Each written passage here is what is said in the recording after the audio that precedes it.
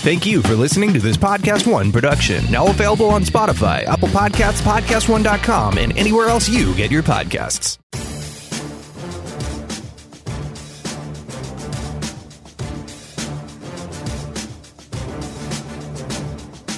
Welcome to RJ Bell's Dream Preview. Weekly winners from his Wise Guy Roundtable. Broadcasting from the Pregame.com studios in Las Vegas. Here is RJ Bell. That's right. And it's some week after the Super Bowl, but before March Madness edition of the Dream Preview with a Wise Guy sort of roundtable. Steve Fezzik, you're here. And we have a special guest. Special might be stretching it. Guitarist and founder of English rock band Led Zeppelin. Whoa, wait. No. Brad Powers. Thanks for having me, RJ. Good to be back. So, Brad is... There's been a little scuttlebutt. Where's Brad? Kind of like Fez, remember? We had that drop when he was gone. He missed one show after you missed like 400. Where's Brad? Where's Brad? Exactly. And Brad, I wanted him to have a chance to come in and, you know, he's got some stuff in his life. And I actually think that the story he's got to share is very important for this industry. And you know me, guys, I'm very Darwinian in that, you know, I guess natural selection is part of being Darwinian. Eat or be eaten. I have no trouble with competition. I have no trouble, quite frankly, with viciousness. Not necessarily if the guy's bigger than me, but you know what I'm saying. But there is a part of this industry that I think this story is going to help you see. And maybe with some of you that are a little more thoughtful, you'll see that some of the nonstop criticalness has its consequences. So, Brad, I think the simple thing to say is you're going to take from now till the summer off. Yep. And you're going to figure things out. And absolutely. No guarantee. I mean, let's be clear. No guarantee anything, right? You might, like Aerosmith said, baby, I don't know where I'll be in a year. But it's our intention and our hope that we can, you know, have Brad as involved in pregame as possible because, you know, I'll say this from the start. One of the most forthright guys, hard workers, team guys, good, you know, good friend, countryman. Oh, wait, no. But honestly, the kind of guy, I wouldn't want to marry my daughter. I don't have a daughter, but because he's got some problems with women. I mean, you know, with women. No. With relationships, perhaps. But I'll tell you this, if I had a son and he could have a best friend and it was Brad, not that I'm that much older than him, I would say I would be very happy with that. So this is a good man, but let's hear what you're feeling. Oh, well, I appreciate that, RJ. I really do. And obviously, wasn't a great season for me this past football season. It was a losing season for me. On the physical side, I'll just be very open and candid. I have high blood pressure, so I've always run hot. Even before I got into this industry, I ran hot. I have high blood pressure. So physically, I'm not sure maybe this industry is always great for my blood pressure, but mentally, as the spotlight has gotten bigger, and it certainly has, and I'll say this: listen, if you're around me, that happens. It does. The spotlight follows me. Yeah, but from where we started, when I first, came aboard pregame, let's just say we weren't doing a weekly national radio hit on FSR, the best sports talk radio. Well, our podcast was getting what? Maybe we were happy getting 10,000 listens. Yeah, I think it went from 9,000 to 28. I think your first year was 28. Okay. And now it's hundreds upon hundreds of thousands of listens each week. So the spotlight has certainly gotten brighter. And with that, and I really care. I wear my heart on my sleeve a lot, especially with my picks. And I generally care not only about my money, but specifically the recommendations I give the clients or any of the you listeners care we about have. your money, though. Too. I do care about my money. And that spotlight getting bigger and bigger each year has had a negative impact on me physically and mentally. And I got to tell you, one, I find it to be courageous. And listen, I hate the false courage crap, right? Ugh. And I'm feeling a little off saying it now even.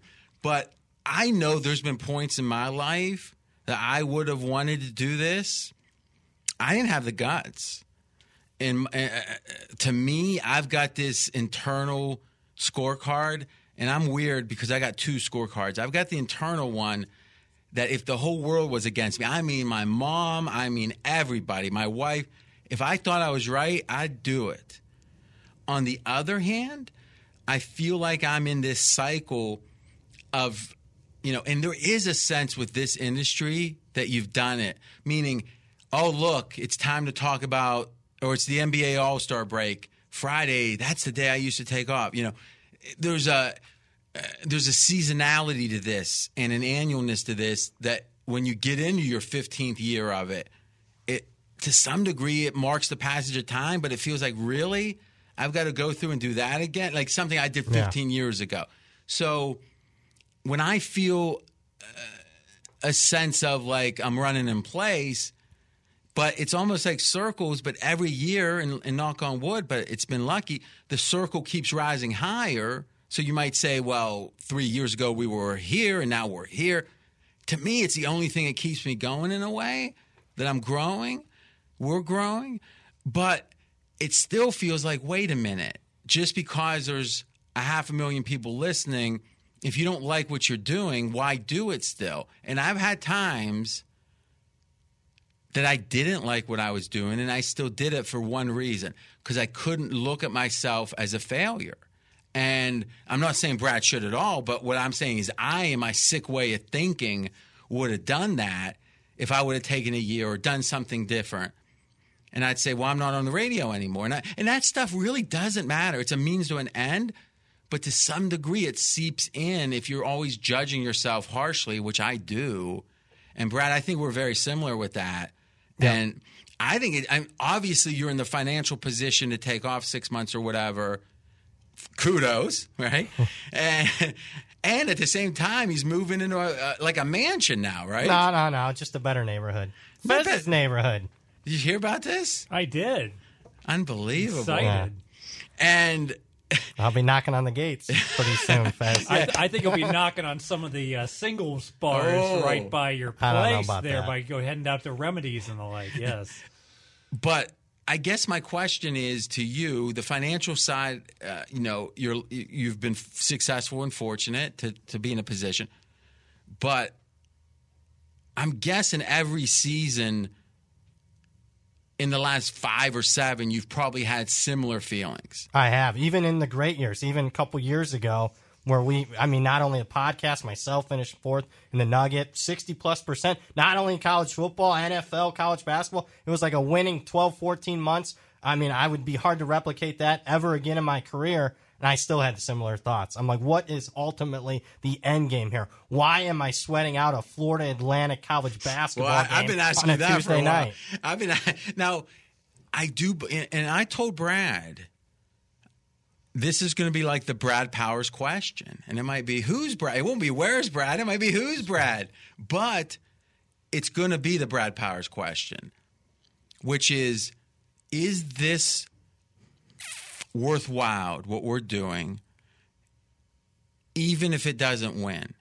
Because one thing that we pride ourselves on, I pride myself on, I insist upon, is that this isn't about making money for the listeners.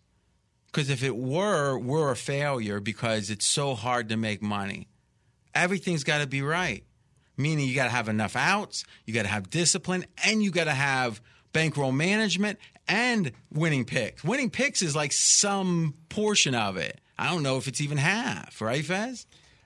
I would say it's probably less than half. Yeah, I mean, look no further than, as you know, I'm on a winning streak, RJ. Oh my God, you should have heard this one, bro. Funny how that happens after I leave. Yeah, but no. Here's the amazing thing. He was 4 now. Yep. Yeah, that's good. I mean, went out of 16 times, a coin flip, but okay. And it's like he goes, like before the show, hey, I'm 4-0 in these best bets. I said, got it. And like between the C and D play, hey, 4-0, don't forget the bet. So we mentioned like 3 times, right? He wins that one. Now he's got a day off the next day. He's literally texting the streak. He's emailing the streak. My notes have never been in so early. Yeah. And he pushes. Uh-oh. You look at the write-up on the board, it says undefeated last 6 games. I like it. So it's a lot of things that really we can't get. We can tell people about bankroll management, bet less games in general, bet less money in general, Kelly criterion if you want to get serious, and some people bet half Kelly, quarter Kelly. It's advanced stuff. In general, less. Right? Faz, you're nodding on radio. Well, in that game, it's a new thing. In that game in particular, it's almost all the books had 4, couple 3.5s, and a 4.5. Obviously, the more outs you got, the better your chance of winning. And having outs isn't looking on a screen and deciding, like at Amazon, to order from someone else. Especially if you win. I know a partnership in town that there's 2 guys. One guy, all he does is procure the information. He either originates it or he has trade. And one guy executes the transactions, makes the bets, and maintains the accounts. And it's a full-time job. Exactly. And that's optimal. You've got one guy with the information, just like on Wall Street, right? You go ahead and send it to the trader on the street, and he's going to have to go ahead but the theory stock. There is, on Wall Street, there's only one out.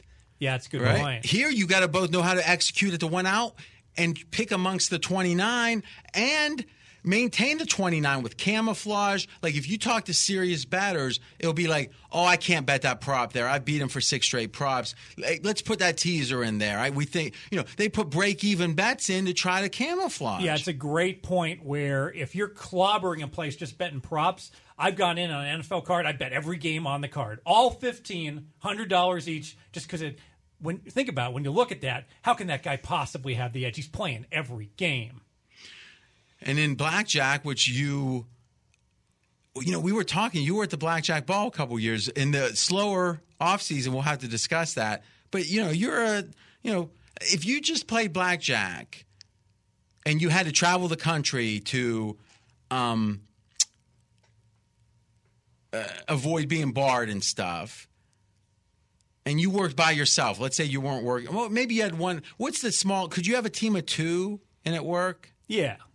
All right, because that whole Wong it or whatever. Ideally, you'd have like 2 or 3 spotters. And yeah, but I'm saying that's an endeavor. Right. But if you had you and, let's say, a wild and crazy girl who, in another life, and you just were traveling the country playing blackjack and procreating.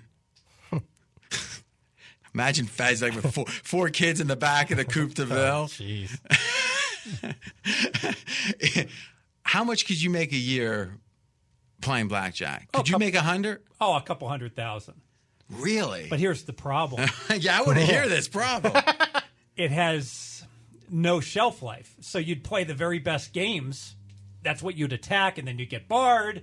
And then at some point you get too greedy, and people would start faxing your face and your name all over to the other places, and all of a sudden you'd be shut down. You couldn't play blackjack hardly anywhere. How much could you make and stay under the radar? Probably $50K a year.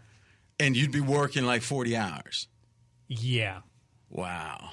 Play at a place. Tough way to make an easy living. Half an hour, RJ. After half an hour, you leave. After you get your big bets out against any shoe or against any double deck, you got to leave because that's when they're going to put the cameras on you. No cross-country trip with Fez and a young gal. And the Coupe de Ville with the 4 kids in the back. That's funny. Remember in The Sopranos when Christopher was going to go into witness protection when Adriana admitted that she was, ratting? And Christopher went to the 7-Eleven just to clear his head. He looks over and spoiler alert, looks over and he sees a family like with a dude with a pot belly and a double chin eating Cheetos out of the bag, but he's got 2 kids screaming with dirt in their eyes. and he looks over and shakes his head. Next scene, Adriana's getting killed. It's like Wow. he's not going into witness protection if he's going to have to be a sucker like that. I still love the life. Like at the end of Goodfellas. Okay. So, Brad, what we were talking about with the pressure, the scrutiny, the critiques, I think you're the type that it's going to require a different perspective, because if you're hitting 60% and that's not doing it, then it's not about performance. And I mentioned the Brad Powers question should be, are we providing value? Because to me, our goal is to help you enjoy your sports betting. If you enjoy it by winning more, we're going to give you so many ways to help you to aid in that. The thing we always talk about is if all you had to do was listen to a radio show to win, who in the heck would work, right? I'm going to go to 7-Eleven today. You know, I don't have time to listen to the radio show. I got to go to work. I mean, say, right? So we now, and to me, that's the thing I'm proud of. We don't ever talk about easy money, free money, inside information. I mean, there's the level that is the old school scammers, and people, you know, it's not like a lot of people do that today. But I'm saying beyond that, the shows that make winning the focus are being oftentimes intrinsically dishonest, because they're not telling you, yeah, we might win here, but for you to win, it would take never going on tilt. All the things that are so tough that a show can't do for you, no matter what show it is. And we try to talk those things through enough that it becomes part of your culture not to go on tilt, not to play a bad number, etc., not to bankroll, bet too much relative to your bankroll. And if you listen every day, if you listen to the pod every week or often, it becomes part of your culture. And I think we do a great service for that. And I know in the long run that your picks, Brad, Fez, any pros are going to be at least as good, if not better, most of the time, better than they would. So to me, it's not, are they winning? The question is, are they winning more? If someone would lose $10,000 a year without the Dream Preview, without Straight Out of Vegas, and they lose $4,000 a year with us, we're worth $6,000. Now just send us half of that, P.O. Box. And I guess my question, Brad, is, can you really say that all the things I just laid out, that your role in pregame hasn't net made it so this audience, all the audiences, have more money in their pocket than they would have without you? I don't disagree with anything you just said. So you're saying that you probably have affected by hundreds of thousands, if not, if you think of all the years and all the listeners, you have probably affected the world net to the positive, from the dastardly bookies to the bettors, millions of dollars. I don't disagree with that, but I don't feel that. Well, then you better get in touch with it, buddy. Because that, to me, I mean, does that resonate with you, Fez? Oh, big time. And I almost look at it, it's like, where could you provide the most value to someone? Like at a blackjack table, just giving them a basic strategy of how to play the cards. That's not going to be enough to turn you into a winning blackjack player. But think about it. The average person probably plays at about maybe a 1.8% disadvantage. Oh, yes. And you get them to like maybe a 0.3% disadvantage. You're taking off 5-6 of the VIG just playing basic strategy. And that's what we try to do, educating the bettor in terms of how they're playing. Running at 96 kilohertz with an input to output latency of less than 0.7 of a millisecond. I couldn't have said it better myself, Faz. But, and then you add in, what is the value of enjoyment? Because I think in fact, I know the thing a lot of people enjoy is the camaraderie of the show. The, kind of like you're with your buddy, you got the one smart ass buddy, that's me, that knows it, look, he's smart, but, he'll let you know it. And then you've got Fez, the guy that, you didn't really want to be there, but he's there. And he's growing on you. You know what I'm saying, Fez. I don't know if I do. I'll take your word for it. So to me, when you add it up, I mean, just looking back, and I think it's courageous because it's something I would struggle with, and doing what you're, taking the time.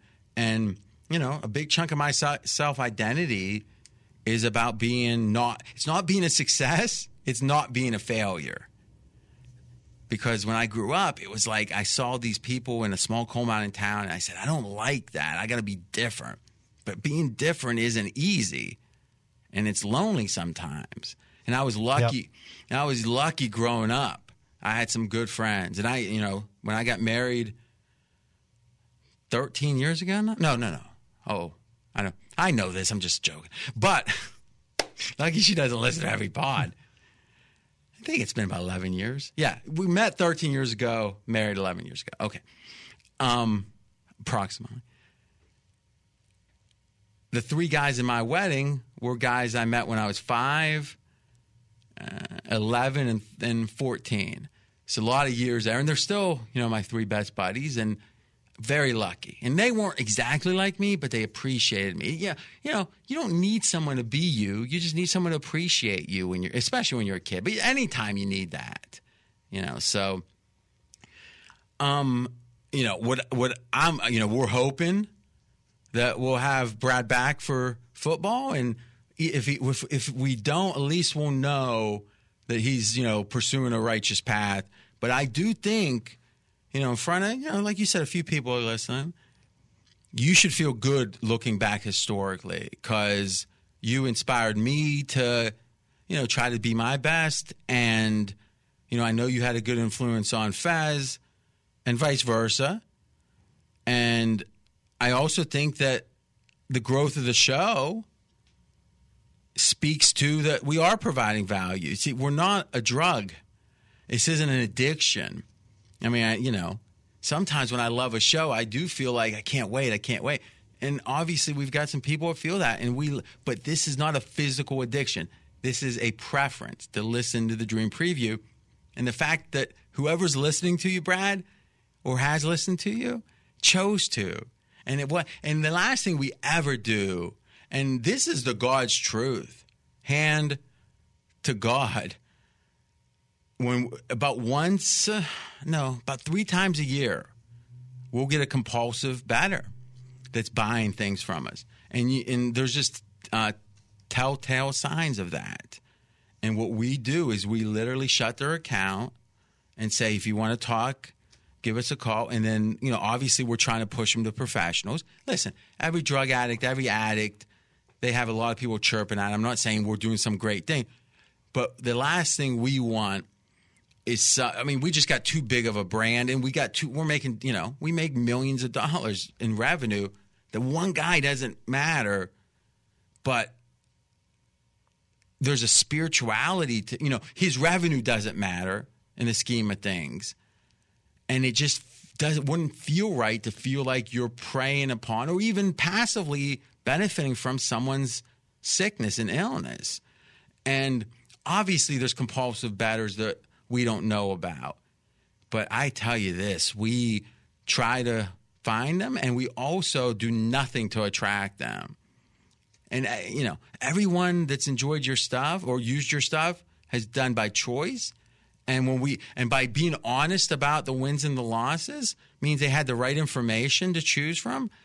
Listen, I have zero doubt that Brad Powers, up to this point at pregame, has added to the universe. You got to figure out what that means to you. You got to figure out how much you can work as you get, moving towards 40. Yep. And, we're going to support you 100% the best we can. Thank you, RJ. You got anything else to say? No, I think you just summed it up well. Thank you so much for that. And you know what? I had no idea when you just shared with everybody.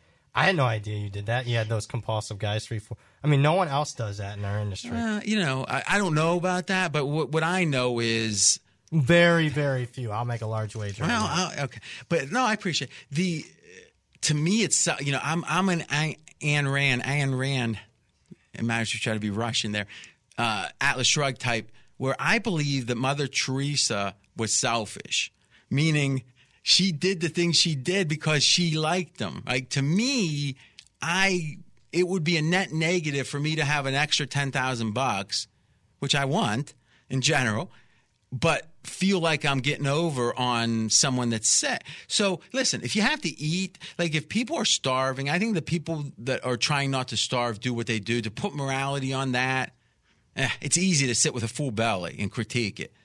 But if you're in a position to choose, there's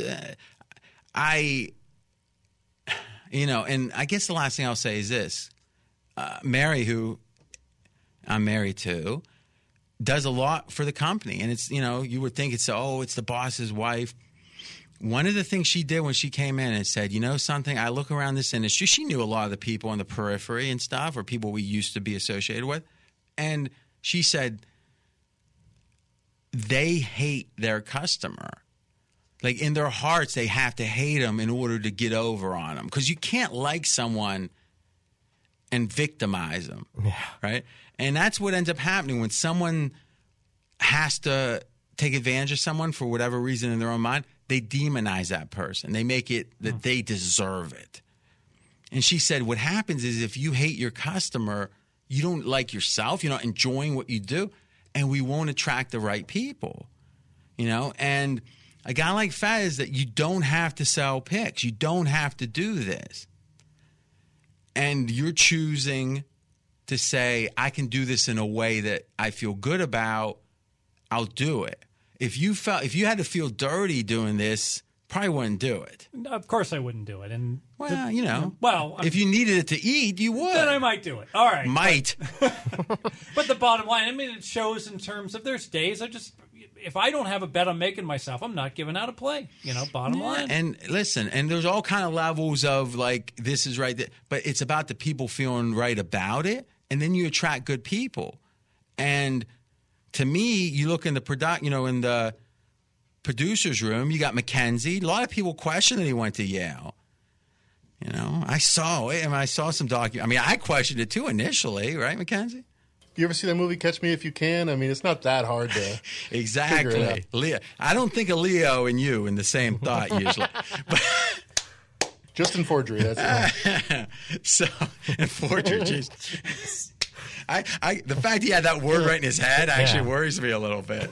So, and Matt, who's a little more mic shy, Mackenzie just hovers over that mic. Guy has an undergrad from UCLA and a postgrad or graduate degree from Columbia, or is it NYU? I always forget. Which one is it? It's Columbia. All right, that's called the Ivy Leagues, Fez. You didn't make it there. Not in presence. I did get accepted. What? Cornell got me. Said yes. Is that in the Ivy Leagues? Yeah, but it's also in Ithaca, New York. Didn't want to go there. Wow, Cornell, and you didn't want to. What did you know about Ithaca? It was not. And you were from Dayton. It was not impressive. Who from Dayton is going to, like, I tell you this, though. I got to give Fez some credit. And I hate that I have to. I can't remember who I was talking to, but they knew about Dayton. But this is in the last week. And there's this goofy pizza that he loves. And everyone in the planet thinks the pizza they grew up with is the best pizza. Right? I bet you got a place you think it's like, right? Because that's what you grew up on. It's like because your mom had red shoes, so you have a shoe fetish. It just I shouldn't have told people. No, you shouldn't. Too much. Too much. But and Fez, what's the name of it? Marion's Pizza. I got so sick of it. On the way back from the Super Bowl, he just kept talking about it, and finally I had to get to first class. But I asked him, I go, a buddy of mine was talking about this pizza, and they would have no reason to. They go, Marion's? I go, God darn it. They go, it is the best. I'm like, oh my God. Now I've got to somehow go. It's amazing how, like, a confirmation sample size of one has No, but saved listen, my if ass. someone that's been around the block says that, I take it seriously. Who wants to think Dayton has the best pizza? And then he was going, well, the Reds had this deal that they would go do this one thing if Marion's was provided. It's like he believed that was true. Like Marion set it up so they could write some article about it. But this is like 30 years ago. It's still stuck in his mind. Wow. That's good marketing. Yeah. But you somehow thumbed your. If they would have had a Marion's in Ithaca, you might have went to Cornell. No. But let's be candid. Columbia, Cornell, it's not the same thing. Yale, Cornell, it's, they had to have an arbitrary number of Ivy League schools. Yeah, I mean. You don't hear a lot on the Supreme Court from Cornell. No. It's. And, that must have been a down year. Probably everyone at Harvard and Yale, Mackenzie can correct me if I'm wrong. They probably make fun of like the people that say they're in the Ivy Leagues. And well, we don't. Clowns from Cornell. All right, go ahead. You can tell one Ivy League. Well, I mean, it's exactly what you're saying. We have a joke in the Ivy Leagues. What does every Ivy Leaguer have in common? First of all, we got a joke. Well, I guess Cornell doesn't really participate.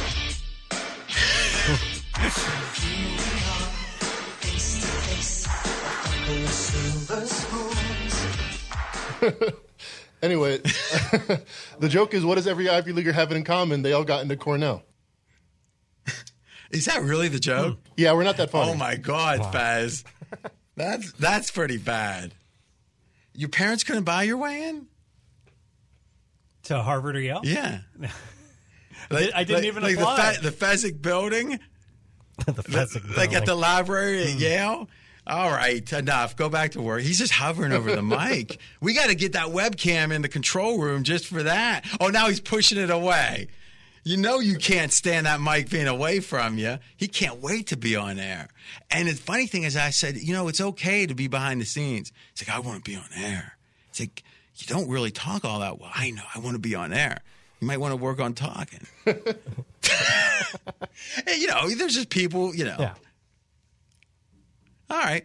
So, to close that all up, you're not getting guys that have choices if you're doing something dirty. So I hope, and I know in your own business dealings, you're the same way. So Brad now listen, open invite. You want to check in whenever, but we'll have a report come summer, and you contributed a lot. And if this was goodbye, it'd be sad, but it's not. So see you later. See you at lunch soon. Yes. All right. Thanks, Brad. Thank you. We got a jam-packed show of content here too. Fez, you've been stepping up. But I tell you, get ready for him to defend the following. If the Colts sign Tom Brady, downgrade him. Downgrade them. Yep, that's coming up. Showtime! Woo! Let's start there, Fez. Let's go through the quarterbacks. So you've got the Fezzik quarterback list.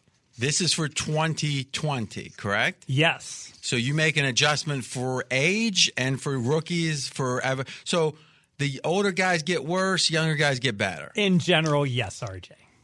Are there exceptions to that? There can always be exceptions. There could be, but are there? I don't know about older guys getting better. That's an exception that I have not. No, I said older guys get worse, young guys get better. Right. So I don't think there's an exception to the really. Once someone hits 39, they get worse. Yes. How old are you? I'm in my 50s. But you're like a fine wine. Well, my hair is. Well, it's not from this planet. The rest, not so much. All right, just finishing my Fig Newton there. It was lemon flavored. Was it good? I like lemon flavored things. I don't know why. I mean, because lemon doesn't seem like a flavor that would be like, oh, it's lemon. But it is. I love it. What's a bang bang? Well, that's where we go have a whole meal at one place and then go right to another place and have another one. Bang, bang. I love that. All right, number one quarterback, Mahomes. Hard to debate. Number two, Russell Wilson. Hard to debate. Number three, Lamar Jackson. Fez, just for reference, where did you have Lamar Jackson ranked starting this prior season? 29. All right. So we have fun with it. And let's think it through live. What did we learn? What did you learn? Honestly. Well, he learned how to throw a spiral. I mean, he got much better. I mean, yeah, but come on now. You had him like at 19, like in week 6. Yep, and I was slow to react to how much better he was. And this shows when there's a fundamental change sometimes in a team or a player, how you got to go ahead and make that adjustment immediately oftentimes, or at least more quickly than I did. I was too slow to react. The toughest time for a professional batter is when your instincts for more sample size, to ignore the white noise, to ignore the vagaries. If someone is playing roulette and they win 2 straight days, do you start thinking the wheel's unfair, or do you start thinking the guy got lucky? So 9 times out of 10, if not 49 out of 50, erring towards more sample size, being skeptical of the short term is a good thing for a bettor. Exactly right. But sometimes it's not. But the elite bettors can recognize the aberrations in that basic strategy of thinking. And I appreciate you saying that. Oh, were you talking about me? I was. Let's agree. Are you tracking the big 6 wheels yet? Let's agree, Fez, that I'm pretty darn good saying this is a rare exception, that it's either, and I'm better with macro changes where I think there's a fundamental league change.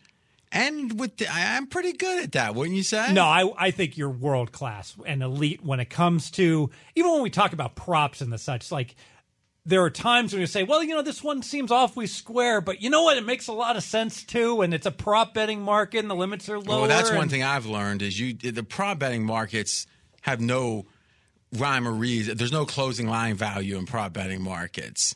Give me an R. Give me a J. What does it spell? Ramadan feast. Fast. All right.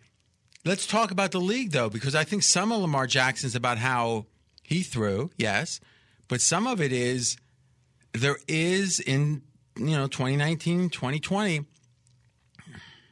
at least for seasons, you can have a running team with a running quarterback, and because of what the defenses have to do to stop the run, the passing doesn't have to be super proficient, but it can be effective. Yeah, absolutely. And we saw that with Baltimore where they ran the ball, 56% of the time, I believe. However, when the defense went ahead and sold out to stop the run, they still had trouble stopping it. But what did it open up? One-on-one coverage deep, and Lamar Jackson throws a really nice deep ball so that he was able to connect oftentimes in short passes and with long bombs. Deshaun Watson next. And we're going to talk about various news items with these quarterbacks, too, because there's been a lot of quarterback news this week. Drew Brees next. Yeah, Drew Brees, number 5. All right, a lot of people thinking old man Brees. Yeah, and I understand when you look that he's going to be 41.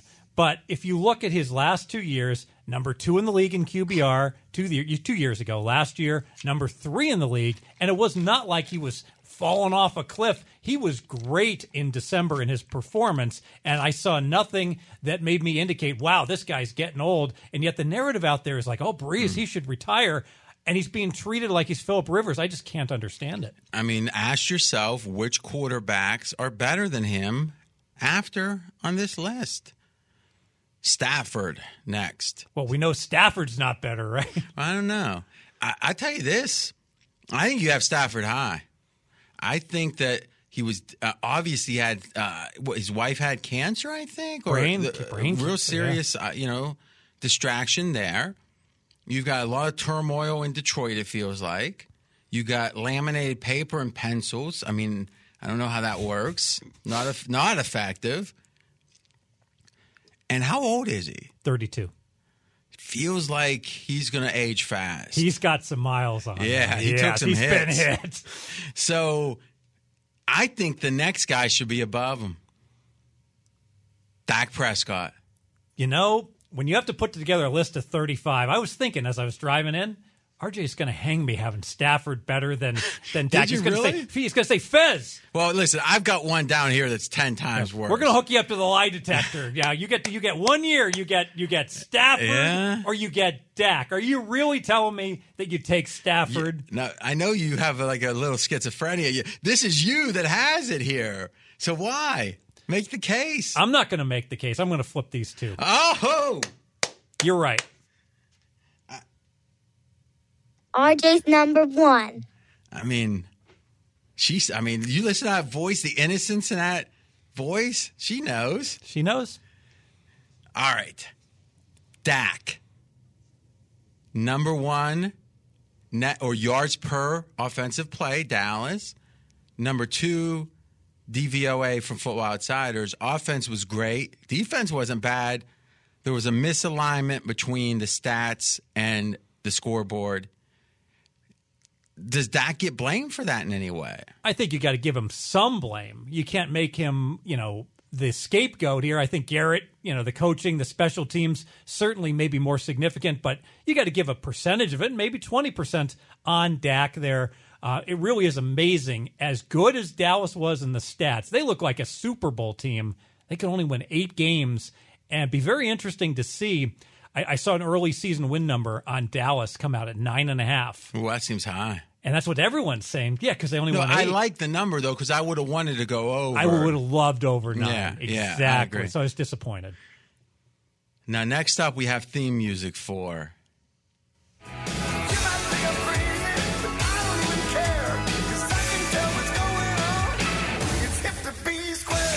I mean, could this be Aaron Rodgers number 8? You know what's interesting? So I have Aaron Rodgers number 8. I know where this conversation is going. Oh, yeah, square. Square. See, I have Aaron Rodgers lower than almost everyone out there, but of course, I have him too high. I have him based on reputation. What other Vegas lists are there? What we're talking about, the talking heads from ESPN? Yeah, I just can't. I get it. Aaron Rodgers, mediocre the last 2 years in his stats. So what else matters? Yeah. I mean, the talk radio guys talking about eye tests aren't betting in Vegas for a reason. I just couldn't put Kirk Cousins above Aaron Rodgers. I had it, and then I switched it back. So Cousins is next. Where's your head at with this whole 1 o'clock? Because really, we discovered it. Jonas Knox had the idea. McKenzie, no need to jump on Mike. Pregame.com research helped flesh it out. He is better, Cousins, than any quarterback in the history of the NFL against the spread at 1 o'clock. Meaning, if you compare his 1 o'clock to other people's career, if he only played 1 o'clock games, he'd be the best quarterback ever. That's simple. Cousins. Covers 2/3 of the time. 2/3. Other start times, 1/3 of the time, he'd be the worst quarterback that's played any length of time. Played any sample size. Exactly. Somehow you found ways to buck that this year. I never bet against him at 1. I never bet on him. Oh, by the end of the year, I had come around to it completely. You had convinced me after beating me out of, I think, 600. And the theory is that, and Jonas found this, he's got like a compulsive OCD type interest in organization and routine. And I don't want to diagnose him, so I said like that. In a weird way, you blend the two. His ranking's probably about right. I think it'd be hard to make him much higher. Wentz. I think Wentz should be above Cousins, and I think Wentz should be above Rodgers. Interesting. Yep. And because let's be candid, Wentz would have been higher a couple years ago. Yes, absolutely. And this year was a lot about injuries around him. Yeah, and Wentz, he was crippled in that his skill position players, think about it, all 3 of his wide receivers go down. His tight end, Ertz, gets banged up. He's Dallas Goedert becomes the go-to receiver. I didn't know who Dallas Goedert was before the season was like 4 weeks in. Their number 2 tight end. He really, in retrospect, carried that team with no skill position players. I guess maybe I'm relying too much on the numbers. I look at his QBR last 2 years, 12 and 9. But isn't that the way that you find under in overvalued stocks or quarterbacks or teams is when do the numbers lie? Yeah. It's easy to start, or when are the numbers deceiving? Because it's easy to aggregate numbers and say, well, the average. And I get a lot of people won't do that. Like with Rodgers, you trump the numbers somehow. Yeah, it's interesting. But you couldn't trump the numbers with Cousins or with Wentz because, if anything, though, when you have teams that you're trying to excuse, what happens? You say, well, that one, the nickel cornerback was out and the wind was blowing, right? Sure. You can. You analyze enough plays, you can always find the exceptions to the rules. You prove that. I do think, though, watching all the games, if properly done, unbiased, that's what can absolutely give the professional better an edge over just no the analytics human being guys. can have no bias. So I'm not saying don't have an opinion from what you see, but make sure the numbers back it up. What the eyes can tell you, I think, is where to look to find the numbers in a way. Whereas you're going to say, hey, I noticed this team really fights back because you watch the game. Let's look at them in-game database search when they're down 10 or more. How do they do? And then now you find that because you saw it. But if the numbers say the opposite, now what? Yeah. Right? And plus, we're not even watching the All-22, right? Which, it's hard. Sure. I think in a weird way, there's a book. It's called, it's a new book. It's called The Man Who Solved the Market. It's about a fellow named Simmons and Renaissance Investments out of upstate New York. And the greatest quant ever, where he built literally a money machine. And one of the things that took him like 15 years to figure out, and not that I'm in any way ahead of this guy, but rather, I have the benefit of his experience. That's the thing about reading. If you don't read, or if you don't consume biography somehow, maybe it's behind the music, whatever, then all the mistakes other people make, you don't get the benefit from, right? And the only mistakes you get the benefit from are your own, and that's assuming you do that, which a lot of people don't. So what this book, details his journey, and what they figured out was ultimately the best indicators to buy a stock were the ones that made the least sense. That they spent years trying, seeing, yes, it says this. If it's cloudy on Friday, but it rained on Thursday, and the stock market's down 200 points, do this. And it took them so long in order to accept that these were the best signals, because no one else could see them. They had the only database that could find them, and no one else could see them. Parameters that appeared to have no correlation or obvious anything correlation. That's logical is going to get discovered soon enough. All right? And if something and in a way, this is a side point. The main point is you either trust the numbers or you don't. Because if all you're doing is confirming your eyes, then the numbers are useless. Because if you just had your eye, like you think that when, or let's say you think Aaron Rodgers looks good. All right. Now, would you even say that? Because you're saying the numbers say one thing, but what's the counterpoint? Well, Aaron Rodgers. Wow. Go ahead.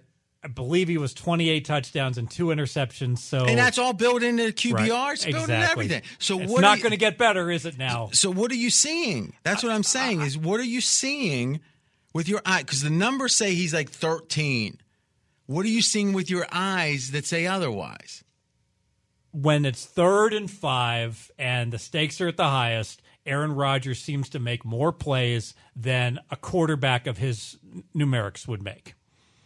That was the best answer you could have gave. That's a good answer. And I would have said in every other year, well, show me it on the scoreboard. Show me it in the standings. They did show it to you this year. So maybe he gets a little bit, benefit of the doubt because of that. I don't think, well, if you just had pure stats, blind resume, and not even the eye test, where would you have Rodgers? Right in the middle. His QBR is 21, and all of his numbers are, say, average quarterback last 2 years.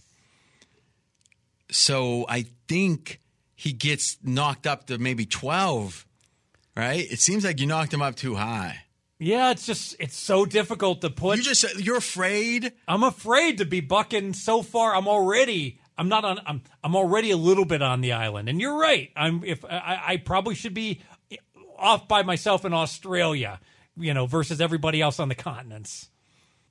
Dancing with my soul, dancing with my soul.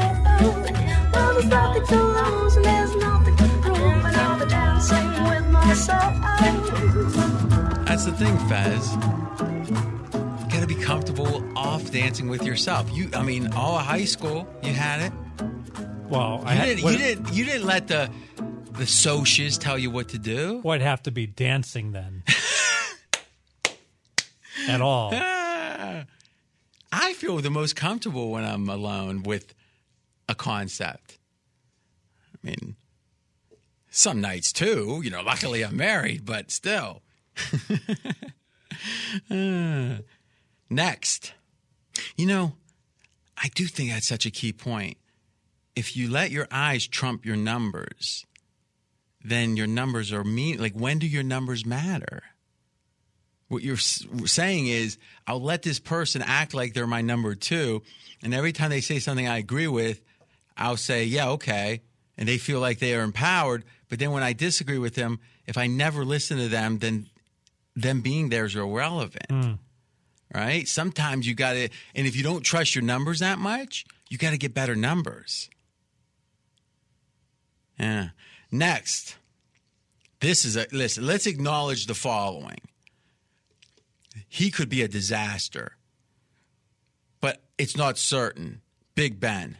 Yeah, I have Ben 11, and Fez MD is not even going to make a projection on what his health is. He was getting old, as we saw. He didn't look good. Again, who knows if his arm was already half hurt.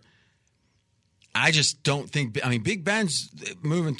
Big Ben's not going to be breaking any records for playing in his 40s. No, and Big Ben is 37, so it would not surprise me if Big Ben came back and he was a borderline top 5 quarterback, and it would not surprise me if he can't play a lick. We're going to have to see. But if he is a top 5 quarterback, it's going to be only for a year or so before a major regression. I think you have him 2 slots too high. I would say not the next guy, but the next 2 should be above him.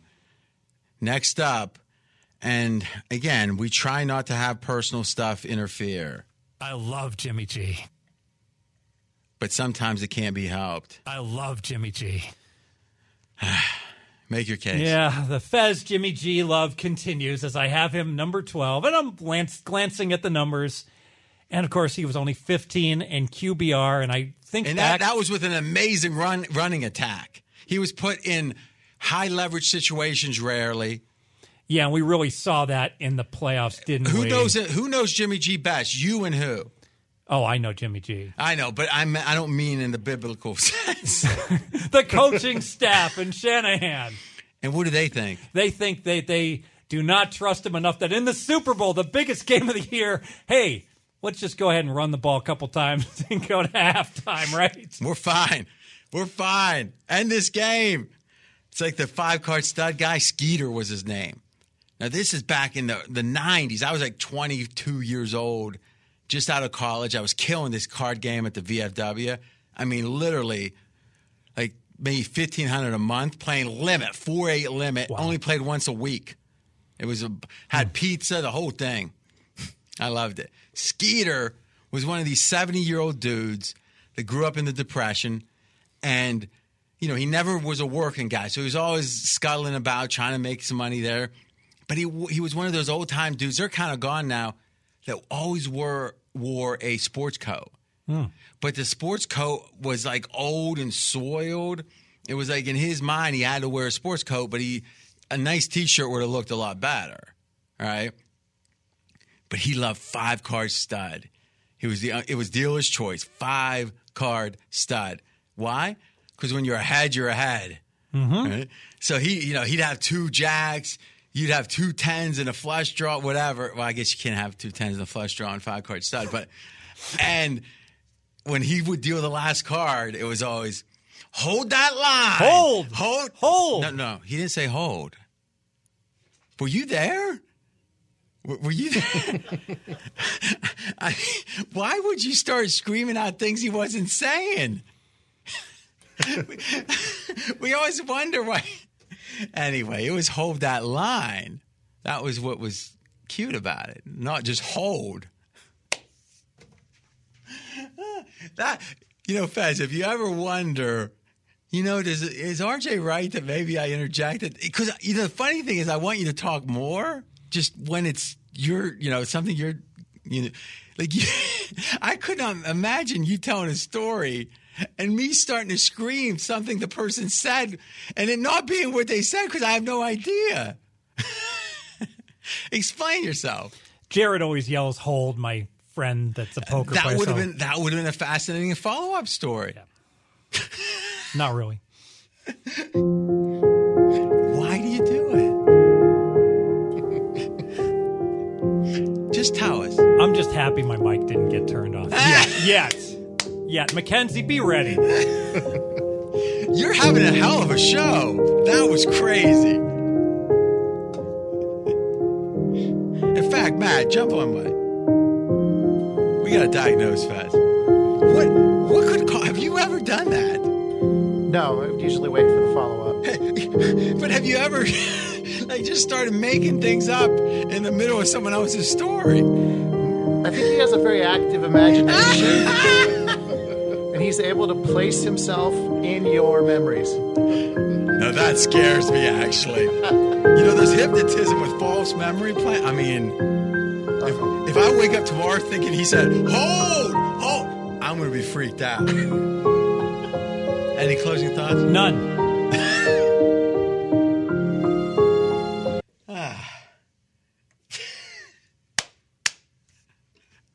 That was great. That made the whole pod, actually. Hold that line.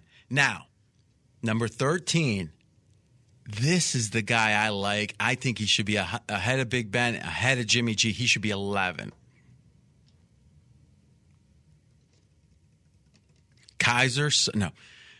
Ryan Tannehill. Yeah, and obviously Tannehill was tremendous with the Titans. And the question is, how much do I wait? How well he If you played. even go back when he was healthy with Miami, and let's be candid, Adam Gase is no quarterback whisperer, right? We'll see Sam Darnold here entering year 3 further down the list. As much as we're going to make fun of you in another way with Brady, if the Pats if Brady signed with Tennessee the same day that Tannehill signs with New England, I'm upgrading New England. Oh, absolutely. Most people wouldn't feel that. Next, I also think better than Jimmy G, better than Big Ben, Matt Ryan. Yeah, and what happened is that Matt Ryan was not very good, bottom line. Hold on a second. For the vast... Hold the phone. QBR. So you got Matt Ryan number 14. Yes. QBR, Matt Ryan, Atlanta, last year was 11. Okay, that's better than 14. Year before was 9. Year before was 5.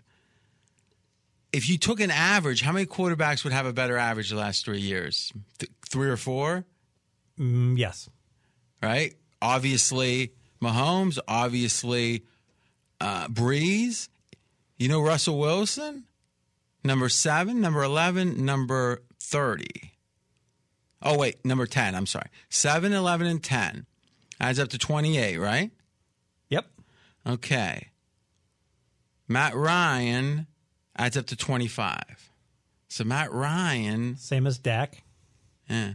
So I'm confused. Why is Matt Ryan so low? Trend line. He was number 5. Trend line. Then 9. Then 11. It just seemed like there were so many games in the first half of the year that Atlanta Couldn't we make the case that Atlanta having a nightmare season was a reason to depress those stats a little bit? Well, you could make that case, but there were plenty of games where they got buried, like the Minnesota game in the first half, and he piled up the yards. First off, you have no idea how many yards he piled up. Like, that's just a dream in your head that, they were behind, so it must have been easy to throw. So that's why all the QBR leaders are on the bad teams, right?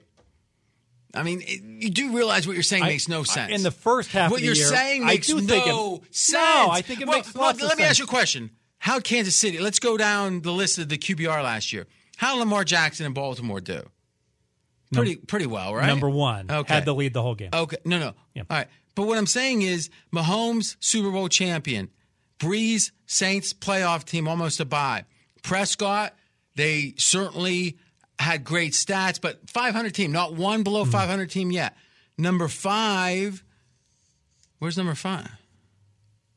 Who was 5 last year? Mackenzie, look up QBR last year for 5. Russell Wilson. Okay. Well, why do you have Russell Wilson at 7, Fez? Maybe it was the weighted versus unweighted that I may have made a mistake. All right, remember, you want to use real QBR. Yeah. Is that real QBR? Total QBR. Oh, is that what's called? Okay, thank you. I went to Yale. Okay. You might want to check that because that's actually the total QBR is the thing that puts strength of schedule in. So without that is a problem. Well, but still, generally going to be right. Number 6, Watson. How'd they do? Number 7. So what's the first team with a losing record? Wilson, number 7, and yours? Carr, 8. 8. So, I mean, do you see the correlation, Fez? I do. So how can we say that Ryan's higher because they lost a bunch of games? Right? Probably I overreacted to the first half of the year when he had so many of these aberrations. But let's face it, we are on the same page in the second half of the year. No, Matt we're Ryan, not on the same page because you're saying losing games helps your QBR. And I'm saying there's no correlation to that. So how are we on the same page? Do you believe losing team quarterbacks have an advantage in QBR? No. Then why'd you say it?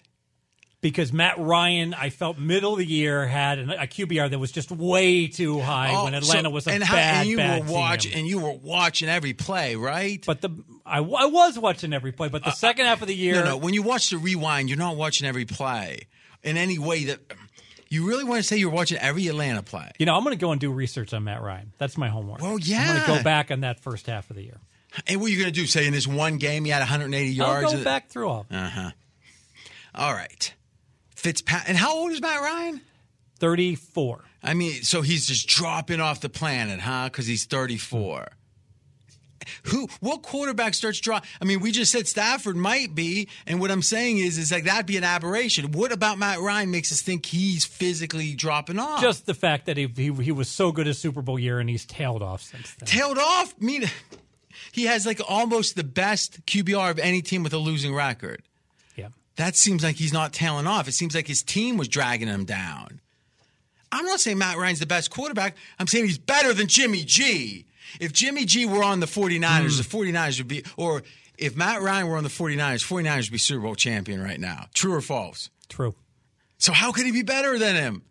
It's a strong argument. Close your eyes. Forget what he looks like. Yeah, Matt Ryan's better.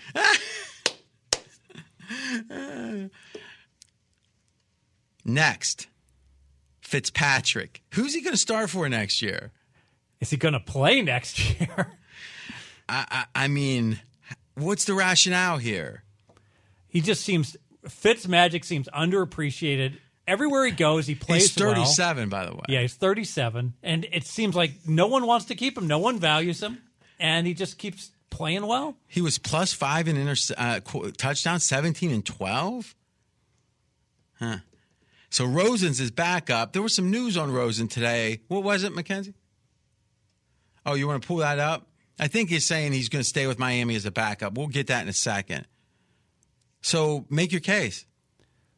For him being this high or this low? This high, this low. He might not start next year. He's 15. Well, Matt Ryan had a QBR of 11, and Fitzpatrick was better last year. He was 10. Listen, if all this was you... All right, here's the headline from CBS. Josh Rosen, quote, likely to remain with the Dolphins in 2020, even with Ryan Fitzpatrick returning. Well, how could he have any chance with the 15th best quarterback? Well, and I think Fitz makes everybody better in terms of... Well, if he makes everyone better, why does every team discard him like three-day-old fish? I can't understand So it. maybe let's let the teams tell us something. Because the way he plays, he puts his head down and he takes on linebackers. He's crazy, and and it seems like... So do you think they're all just making irrational decisions? They hate Harvard? No, you think they just hate Harvard? They must know something. Is this part of this hate of the Ivy League? They must know something I don't know. But you don't... You just discount that. You close your eyes and act like it's not true. I just look at Miami. Why were they playing Rosen instead of Fitzpatrick for a while? Because they know Fitzpatrick is not a long-term solution, and they wanted to get some reps to see if Rosen was. Fair enough. It's so funny when you say, oh, but he's better than Ryan because he was I mean, if QBR were the question, we wouldn't have this exercise, right? Right. It's so weird when you trust the numbers and when you don't. It's not even like there's a rhyme or reason to it. Look at him. My quantitative You notice anything different about him? Look at his face. Look at his eyes. He won a national math competition in China. He doesn't even speak English. Yeah, I'm sure of the math.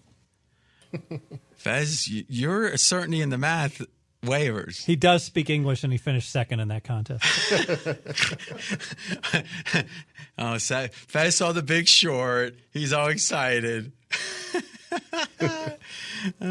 What led you to see that movie? Seems like my kind of movie, right? I agree, Steve but Carell? you only see like 3 movies a year. It's my kind of movie. Yeah, I like that. I've seen that movie 6 or 7. I mean, it's just a really good movie. I know there's a lot of politics in it, and that's debatable. But I think it's a great movie. And what's not debatable is that the rich people, they're trying to screw you because they want to keep it all. I was telling Brad earlier, everybody, anything worth having, you have to fight over because someone else wants it, right? If no one else wants it, you don't have to fight over it. By the way, guys, college basketball got it covered. We've got A.J. Hoffman. If you listen to the A.J. pod with Brad over the years, I guess there were 2, they started it, is depth of knowledge amazing. He's a professional broadcaster. We'll be taping. We'll have him sitting in where, he's in by ISDN. And we pre-taped him here because he's coming to Vegas for the fight.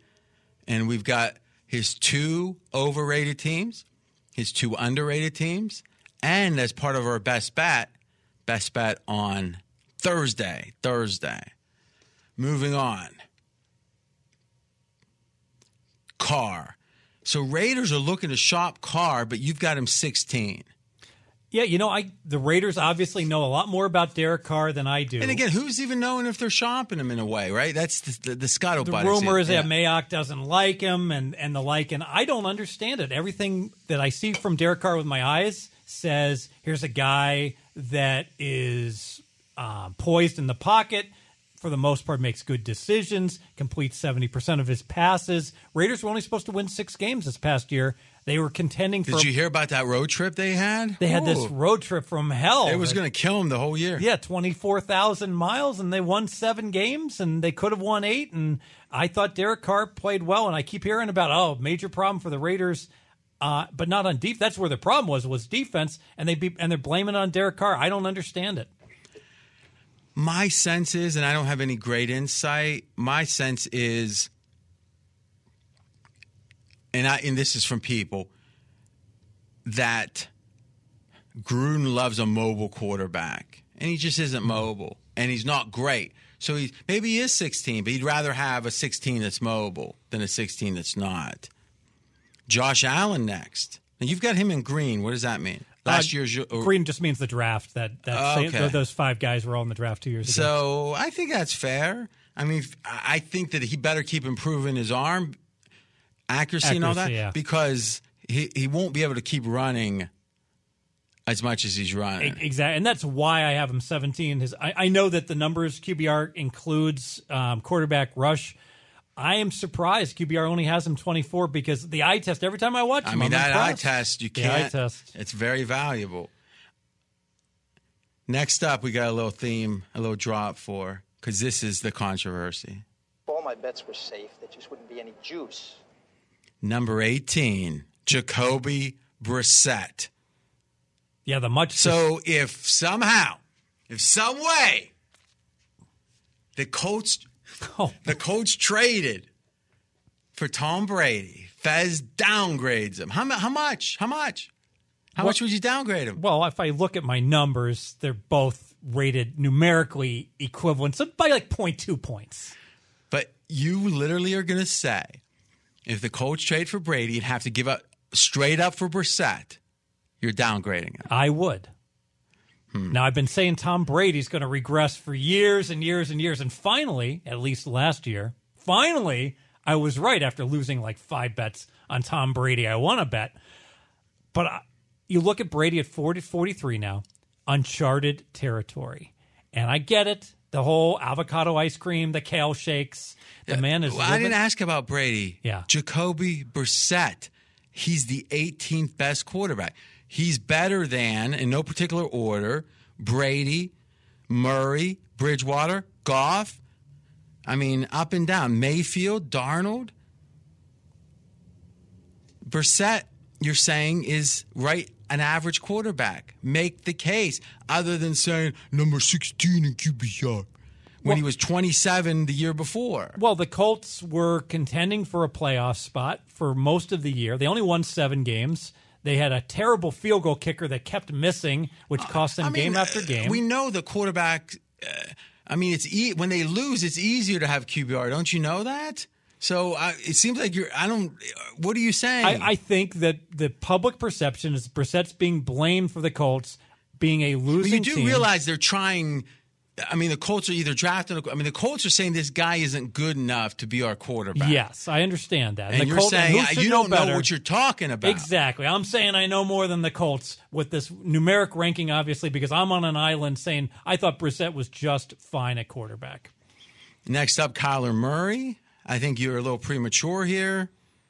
I think he could be 19. I don't think he is. Yeah, and I really liked what Kyler Murray did during the second half of the year and the improvement. And because of that, and he started to run more. He didn't run that much in the first half of the year. So I upgraded Murray more than I think most people did, waiting the second half of the year much more than the first half. Brady's 20. We talked about it. Is there anything other than he's getting old and he didn't look good after the fourth game last year?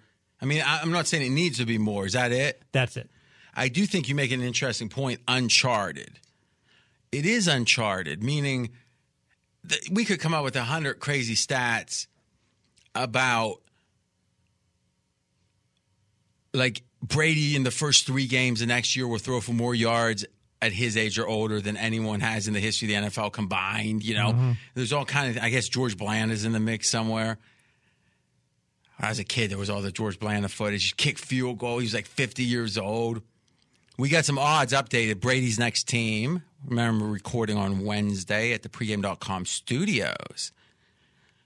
New England minus 330. Raiders plus 600. Chargers 10-1. Miami 14-1.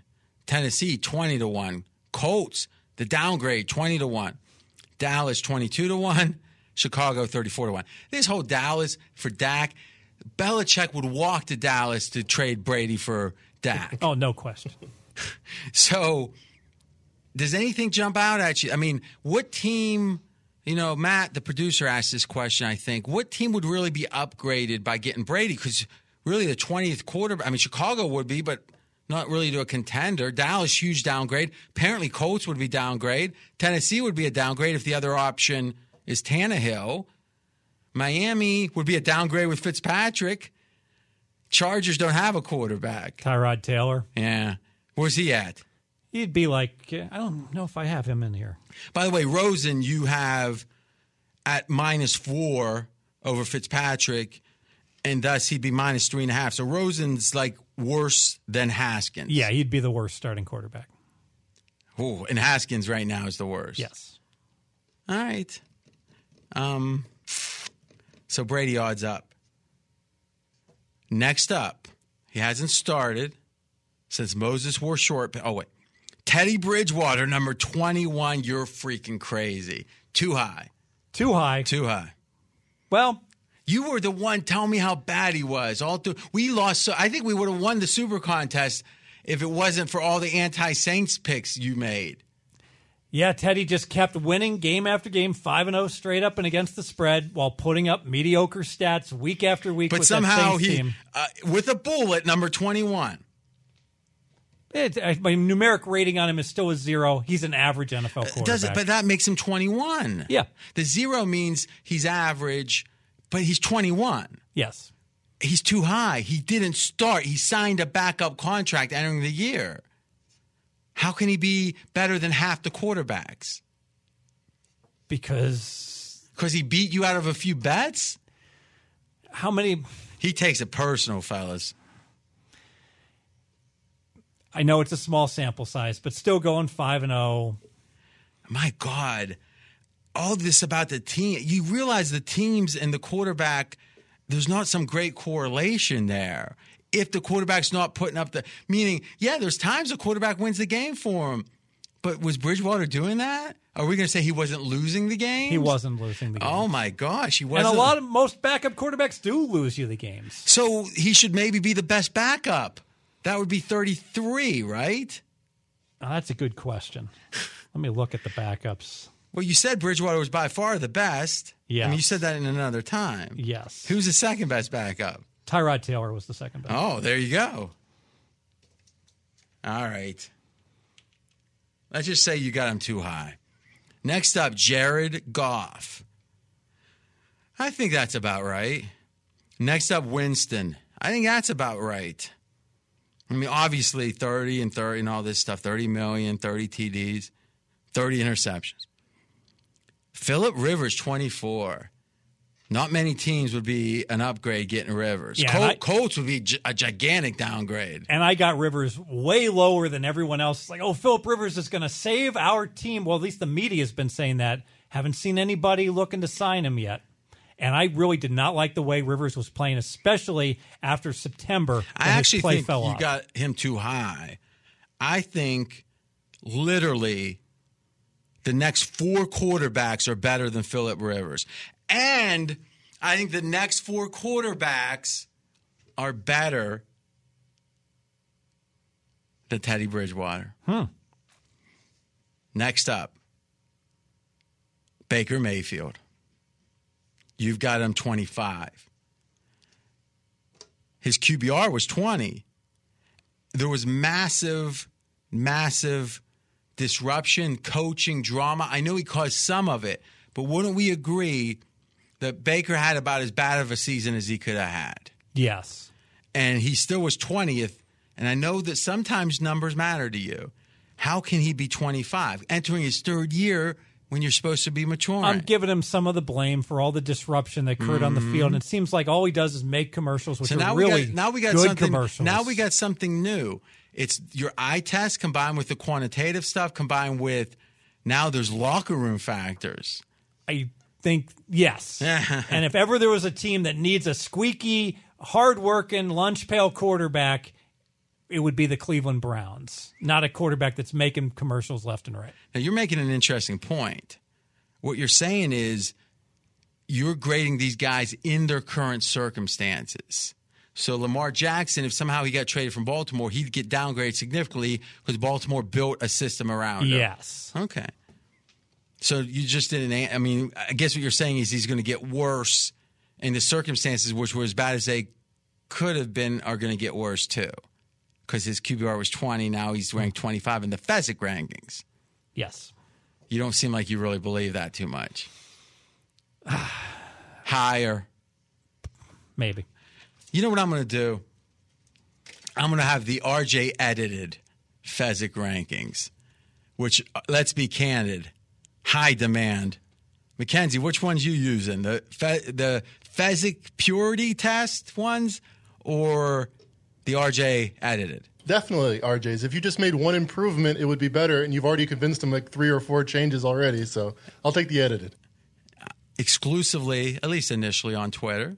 His Twitter handle is @RJ in Vegas. These are the Fezzik quarterback openers, mind you. Touching them up, baby. Much like Pinnacle. Touching them up. Next guy I think should also be above Rivers and Bridgewater, Sam Darnold. So number 26, there's a lot of Sam Darnold love out there, Fez. I keep asking this question. Tell me the quarterback that entered or ended his second season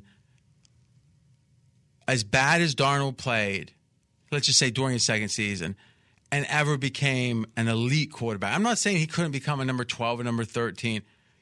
Top 10. I don't know. I don't have one. Oh, I was saying by thumbs up is I wanted to keep. I'm never Close, going to but way off. I will never tell you to wipe something on the screen. Gotcha. So if I motion, it means I like it.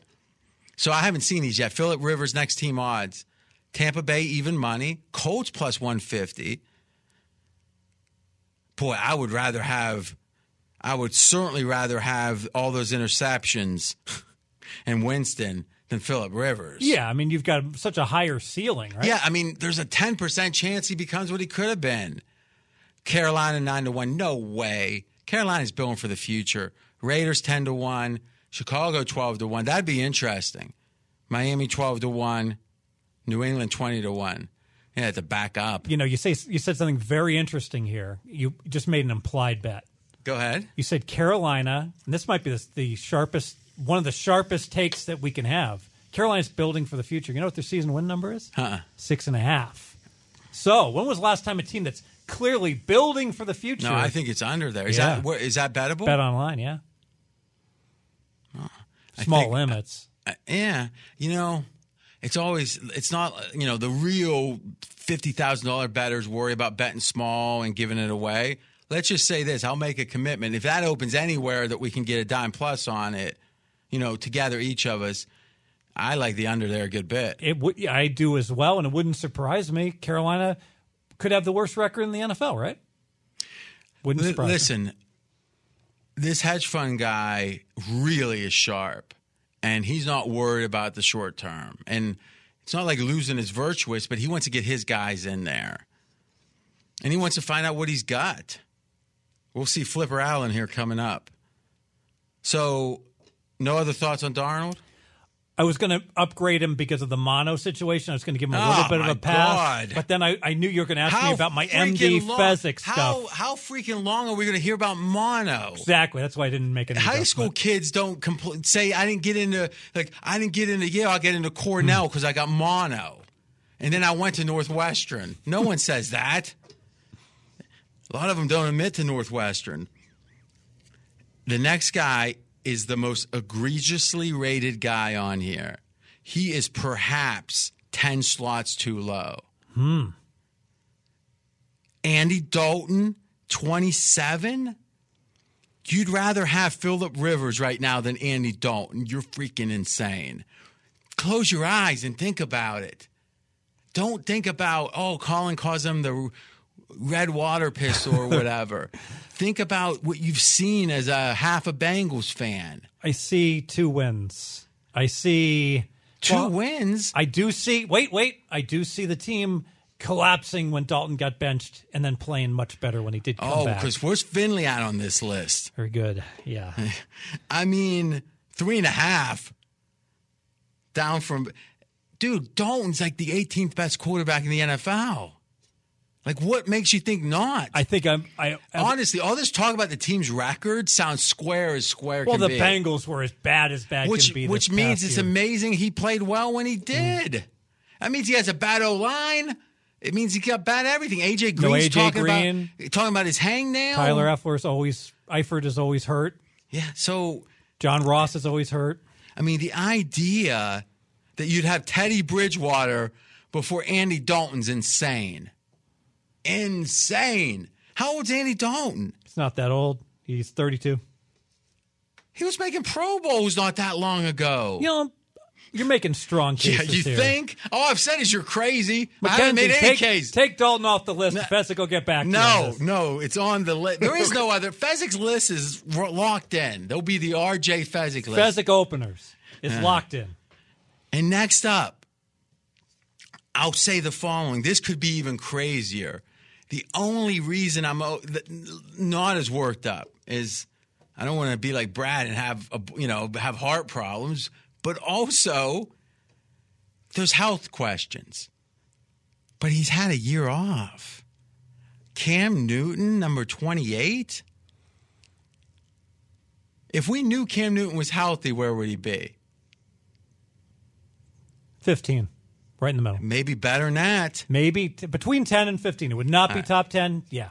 And what certainty do we have that he's only 30 years old? What certainty do we have he's not healthy? We don't have any certainty.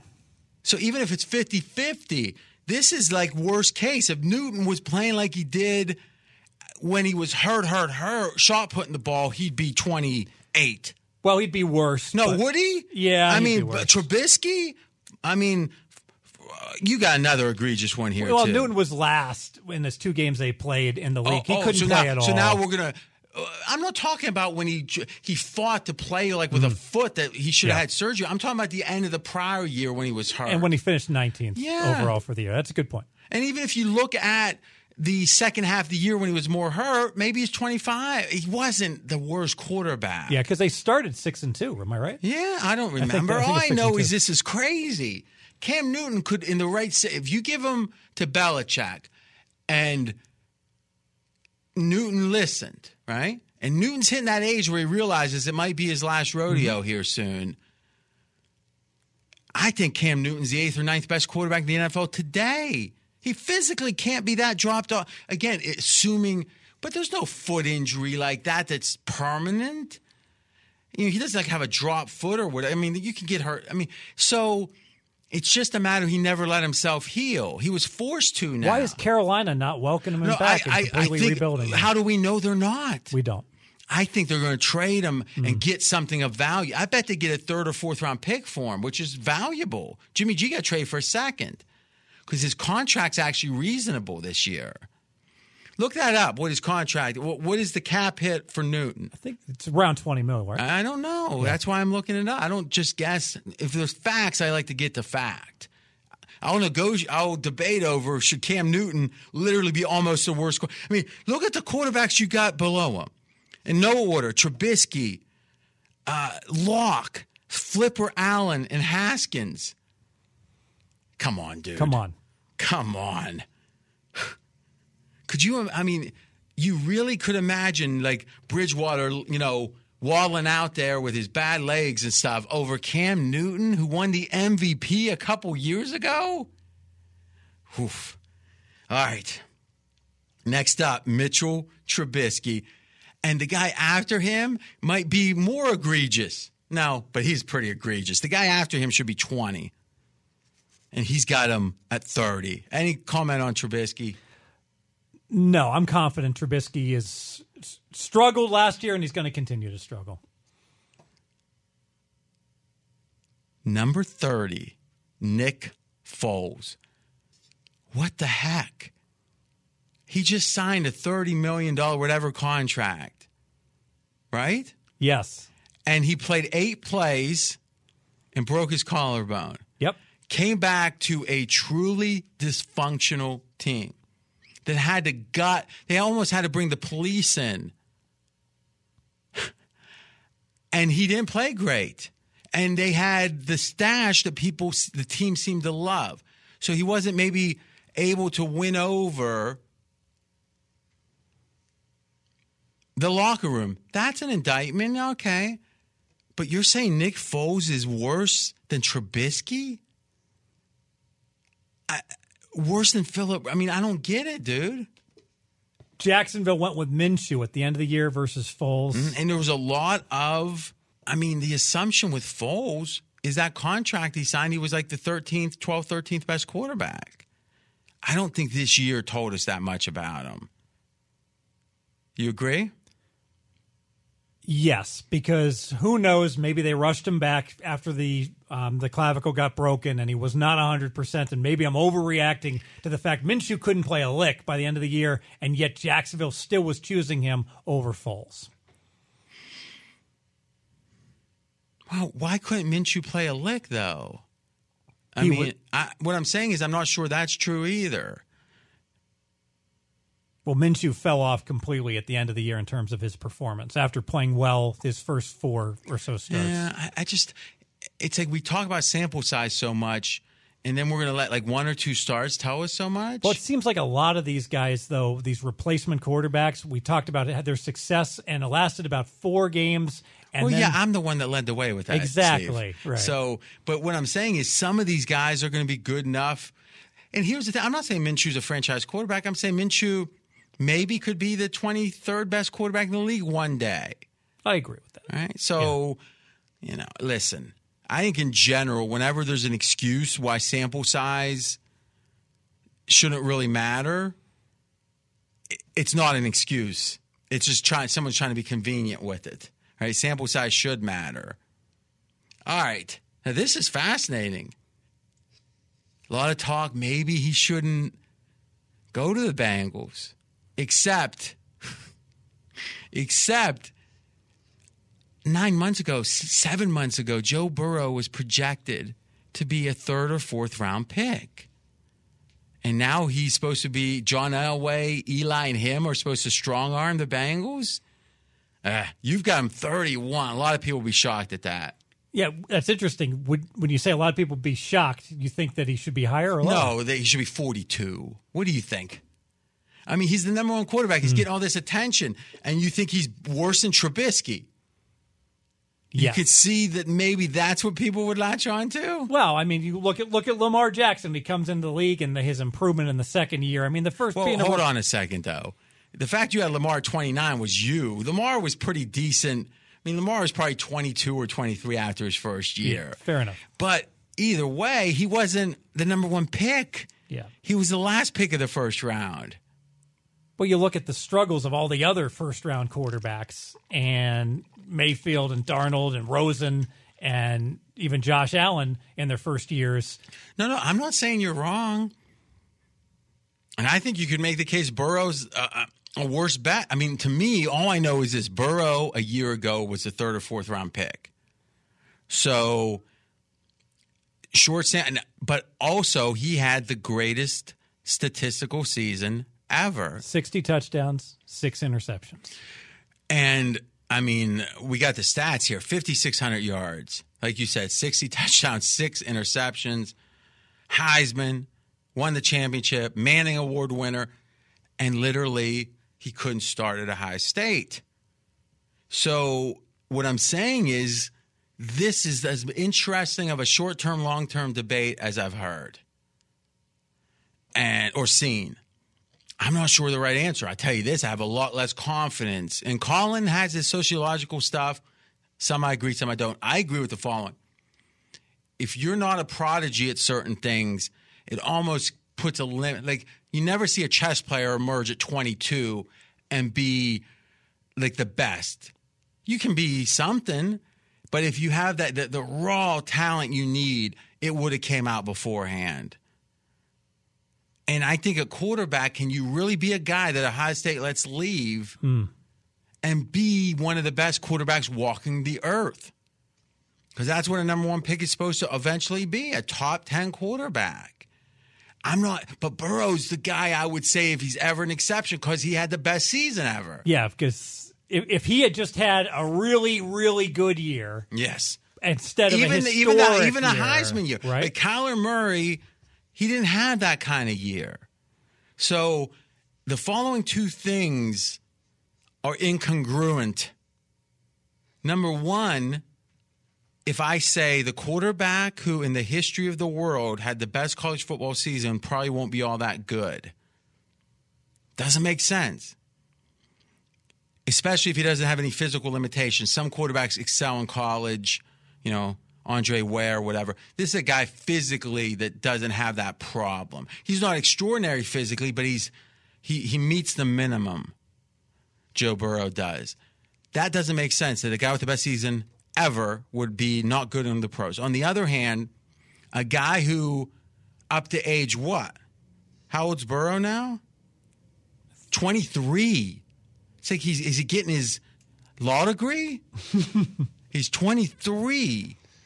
The idea that a 23-year-old could be literally 23 and be considered an afterthought at age 22. At age 22, Joe Burrow was going to be a flyer, a 3rd or 4th round pick, almost certainly. Who's that horrible guy that's now the face of the XFL? The Steelers drafted? I'm mentally blocked. Landry Jones. Yeah. He's a Landry Jones.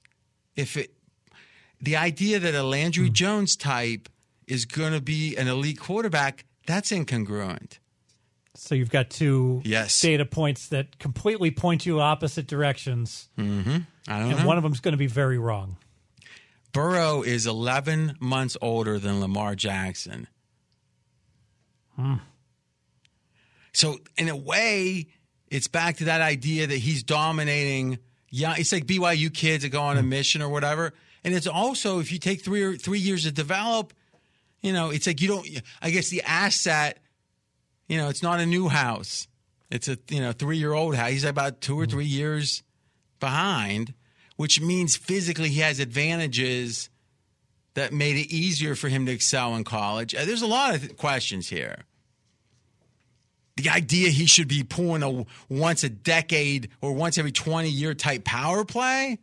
Nah. Now, that's a great point. That the only guys that should be able to do that are guys that are like back-to-back Heismans, and they were favored to win the Heisman. Yeah, I mean, I don't know. I think if, on one hand, I don't want a guy with a lot of promise to go to the Bengals, because it's not that they lose so much, it's because the staff is so bad and the owner's so cheap.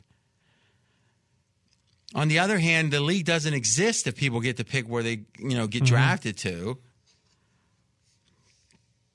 I mean, I know there's all kind of theories about this being unfair. Who else gets dictated? But the NFL is where you're choosing to work. I don't know. It's an interesting debate.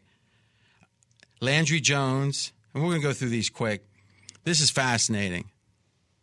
This is from Twitter. I want to make sure to tribute this, Fez. I know you don't really care. Pick one guy below Landry Jones you want to talk about. I think this Locke Flacco is interesting.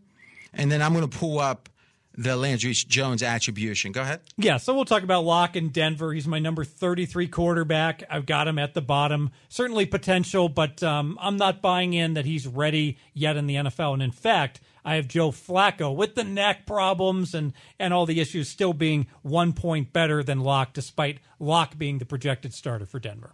This is from Curtis Patrick. C. Patrick NFL. Since 1970, only 12 rookie quarterbacks have posted a single game in which they had 300-plus passing yards, 3-plus touchdowns, 0 interceptions. 12 quarterbacks since 1970. That's been almost 50 years, or 50 years, I guess. 12.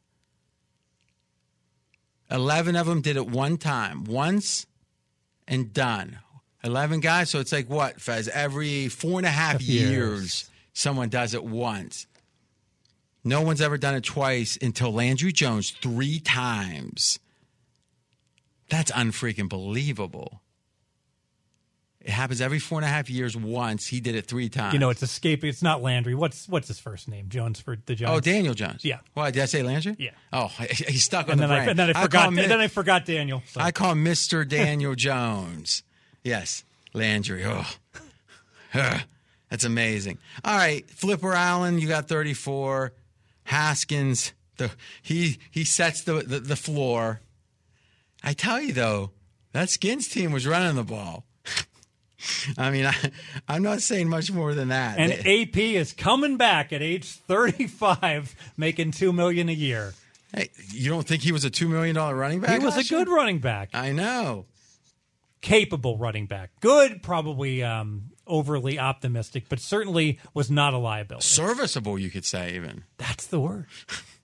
Final thing on these quarterbacks, and I'm going to put this on my Twitter, little adjustments from Fez. If you want to get his original, at Fezzik Sports, Fezzik, it's at Fezzik Sports, all one word on Twitter. MRI, cleared to play Flacco. Horrible contract, and many felt this entering the year. They overpaid in year 2 especially. The cash they're paying Flacco next year, $20 million. The cap hit, $23.5 million. To back up Drew Lock? Now, they might try to trade him, but how do you trade? It's like having a rotten piece of fish or something, trying to trade it. I mean, Flacco wasn't now he's got the neck. Oh, my God. You can see him grabbing back at his neck every time he gets sacked. And if they have to cut him, you think, all right, cut him. They still have to pay. There's $13.5 million of dead money. Oof. John Elway. All right. Denver Broncos 8 for their season win. I'd only look under. No. If you really are down on Locke, I think you got to. If anything, Denver's like I would say of the list of who's going to surge, it's Denver. Lost all the close games, right? In theory, Locke could get better. I mean, this is the years he's supposed to get better, right? Between 1 and 2. Sure. Remember, he was hurt. He didn't really have a full camp or whatever. It's a good point. No preseason. Yeah, and I'll tell you, I mean, all the other stuff, Denver meets the criteria of one of the. I agree with that. And the wise guys were back in Denver selectively November, December. They ended up winning like 7 or 8 games, right? Yeah. All right. We got a lot of stuff. First up, we're going to give you A.J. Hoffman, college basketball expert. He's got overrated, he's got underrated, and he's got a pick. We're going to roll that all together. Then, and we're going to do our Fez's best bet first. Then AJ, that's going to have a best bet. Then who do we have on the bench? The Hitman and Essler both have NBA plays. For Thursday? Yes. So you got 3 plays coming up for Thursday. 1 college, 2 NBA, and Fez, who is maybe Mr. XFL. I think Vince McMahon first, Landry Jones second, Steve Fezzik third. You like that? Sounds about right, yeah. Yeah. And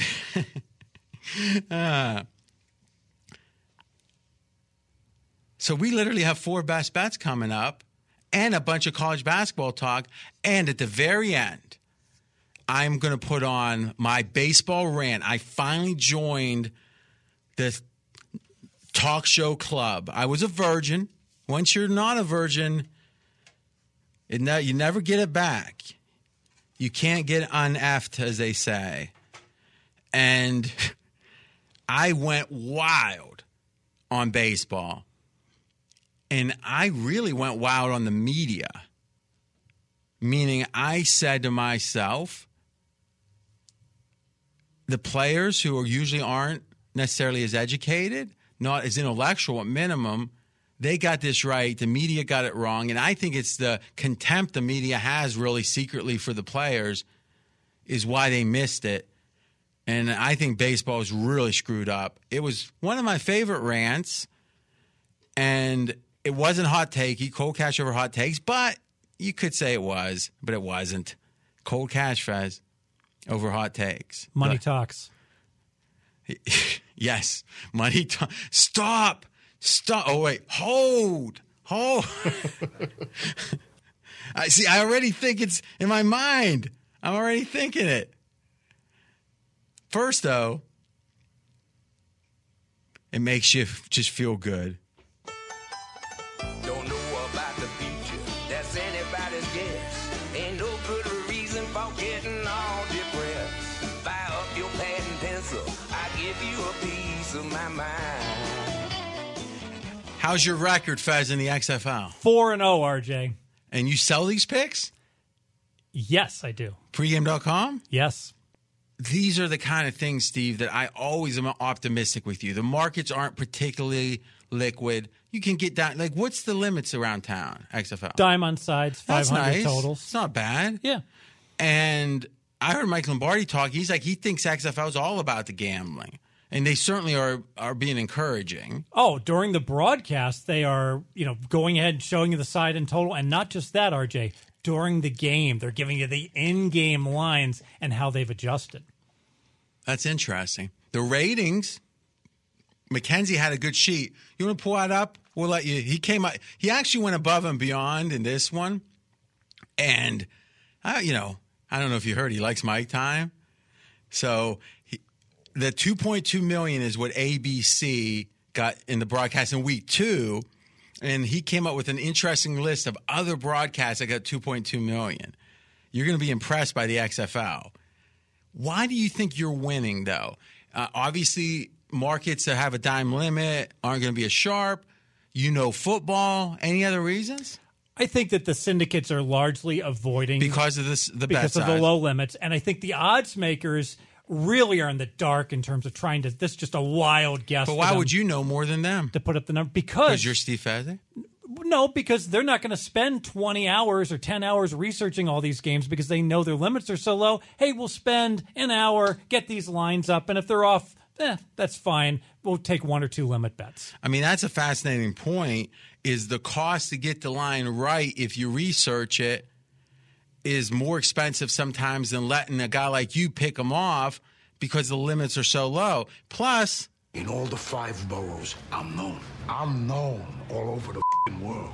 There's that. You got those 2.2 million comparisons? Hit me. Oh, no, I was going to let you read it. Oh, appreciate the mic time. Quickly. So get this. 2020 MSNB Oh, my broadcast. God. Is this you of trying State to be a broadcaster now? I'm just trying my best to be RJ Bell. No, Light. don't Extra do that. light. Talk to Zero. Talk to Mary. You wouldn't want that. Go ahead. Okay, so these are other broadcasts between 2.2 and 2.4 million, so about comparable to the XFL. 2020 MSC broadcast of the State of the Union. Series So when finale you of said, NBC's The Good Place. Just to be clear, it's MSNBC? Is that not what I said? It was garbled. So one of the major, one of the major news networks, their feed had about the same people as watching the XFL. Okay. Yep. Same with the series finale of NBC's The Good Place. Same with the average ESPN or TNT NBA game in 2018. Now, that's interesting. So Chuck is sitting there going terrible, whatever's going on, and it has the same as the XFL. Now, listen, it's ABC versus TNT, but still. Yep, and actually, if you go all the way back to 2012, Game of Thrones, the first episode ever, there's a lot of hype around it with the books, 2.2 million back in 2012. That was pretty good. He was perked up a little bit. Yeah. Are you taking classes? Just studying from the best out here. Fez isn't that good. All right. That's the truth. You got your pick. Go. All right, XFL Sunday Night Football, 3 p.m. I'm on LA +8 versus DC. RJ, DC is overvalued. Everything's gone right for them so far. 2 home games and DC's strength of schedule. DC got to play the 2 worst teams in my power ratings in the XFL. And this is a bad spot for DC. Let me make my case. DC's first 2 games, earliest start time at home. Now they got to fly all the way across the country to LA, and they get the late start time. So it's going to mess up their routines. I'm not saying they're Kirk Cousins and they can't handle this completely, but it can't be a positive. Well, I mean, when they're loading lumber at Home Depot during the week. But now that they're starting at 3 p.m., that's certainly a negative. And I do want to double back to the strength of schedule. DC has had the easiest strength of schedule. LA has had the hardest strength of schedule. They played the 2 best teams, 2 of the 3 best teams in the XFL. That's why LA is 0-2. And that's your pick is? The pick, of course, is LA +8 at home against DC. You got the smell of wisdom on you, brother. All right. First up, AJ Hoffman. A lot of people know him from the podcast he was doing, and now he'll be a key part of the Dream Preview, specifically college basketball. And this guy, let me tell you something. He's on Houston radio. That's one of his things. Also, guitarist and founder of English rock band Led Zeppelin. Oh, whoa, no. AJ, I mean, I know that's actually true. I know you were trying to get us to believe that, but the truth is, AJ Hoffman, the wickedest man in the world. I think that's going to pan out, actually. You are devious. I mean, like when you get drunk, you get physical. I'm not the dirtiest player in the game, but fairly wicked, I would say. See, I notice you're trying to avoid the implication, really the accusation. You get physical when you're drunk. I'm a backslapper. And your hands are as big, like you could palm a basketball with 2 fingers. And you have how many MMA fights? 5. Yeah. But somehow I'm not scared. Because I know, worst comes to I'm a gentle worst, giant. AJ gets whacked out. I mean, I would have want that. It would have want What that. a welcome. What a welcome this is. All right, so here's what we're going to do. Everyone's going to see quickly and obviously how much you know about this stuff. That's going to be the easy part. So let's get into it. We've got 2 underrated teams, 2 overrated teams. Now, this is based on the AP being a proxy for public opinion. I think that's fair to say. And your first underrated team, so this team you think is better, is Creighton. Yeah, and we saw last night Creighton as a 4-point dog winning by 8 at Marquette. Creighton's they're capable of taking over a game even when they're not having their best night from the floor. They've now won 8 of their last 9 after a 1-3 stretch in early January, kind of soured people on them.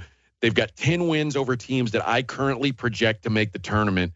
And they've got road wins against Villanova, Seton Hall, Marquette, and Arizona State, all projected tournament teams right now.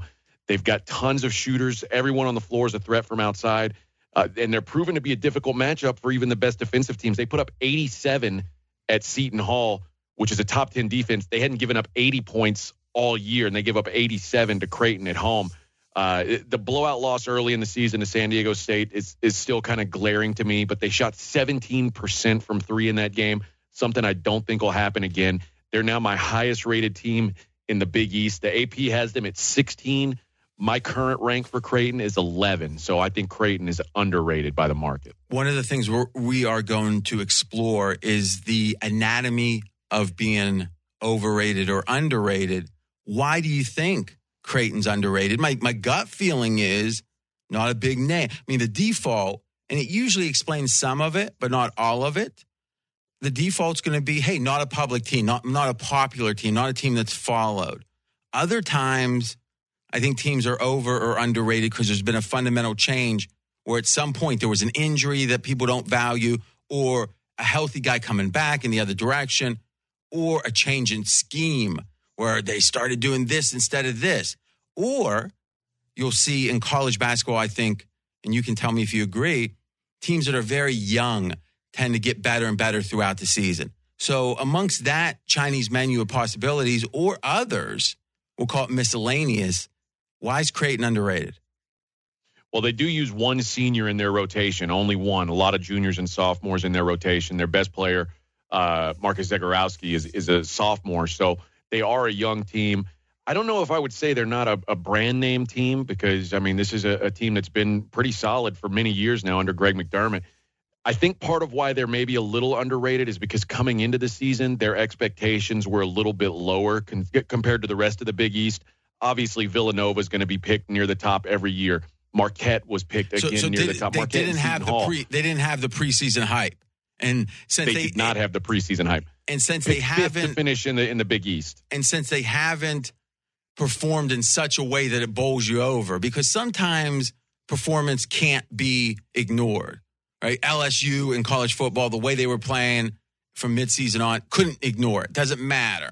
Creighton's playing good, but not great. They came in with general baseline of interest. And if you call Creighton a public team, I think we're talking about amongst college basketball guys sitting around a bar, right? Not the casual fan.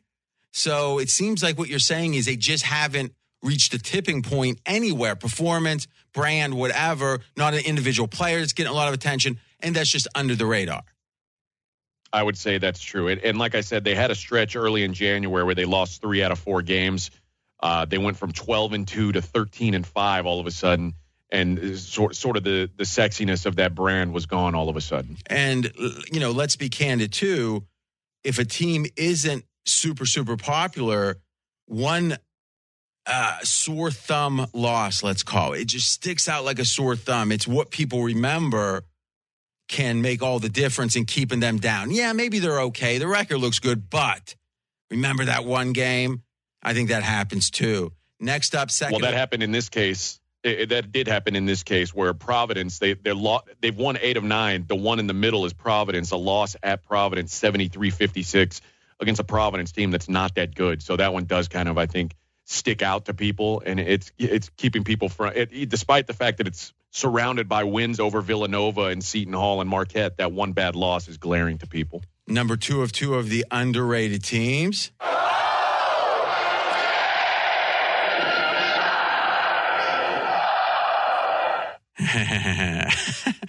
The Ohio State University. Yeah, the Ohio State University. Someone asked me back in December who the best team in the country was, and I said it's probably Ohio State. They beat Villanova by 25 points.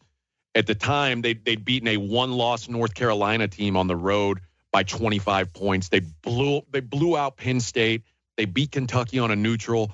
I was very, very high on Ohio State, and they rewarded me by losing 6 of their their next 7 games and basically just falling completely off the map. And they've kind of come back now. They've won 5 of their last 6, including a solid road win at Michigan, back-to-back wins over Rutgers and Purdue. And I emphasize that road win at Michigan because when we get to this point of the season, road wins become very important, specifically to, the committee and things like that. If you've got a team who can win games on a road, they're going to be more respected come tournament time. And that's what Ohio State's been able to do.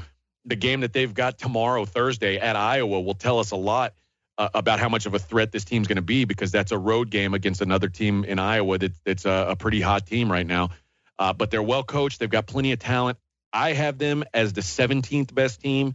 The AP has them as the 25th best team, and a lot of it is on what happened in that run where they lost 6 of those 7 games. So quickly, Big Ten, I know for a long time the home teams were just doing amazingly well. As you look across the season, home away in the Big Ten, how would you characterize it? It's come back down to earth. It's not as ridiculous as it was the first 3 or 4 games of conference play. You're starting to see some teams that win on the road, but in that conference specifically, road wins that aren't against Northwestern or Nebraska, because basically everybody's beating Northwestern and Nebraska.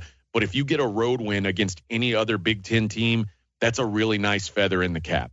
Okay, we got 2 overrated teams, and go about a minute on each. So these teams are not as good as their AP ranking. Right now, number 8 in the AP, Florida State. Yeah, I have them 18th in my rankings. Their resume is anchored by a really nice road win against Louisville, which even that win has lost a little bit of shine in the last week or two. They've lost 2 straight. But the Noles are 9-2 straight up since that win over Louisville. The only win in that time over a projected tournament team was at home against Virginia, who I currently have as one of the last 4 in. Their last 2 losses came on the road at that same Virginia team and at Duke.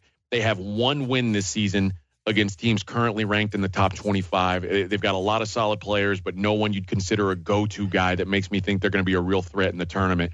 So Florida State ranked 8th in the AP poll. I consider them overrated.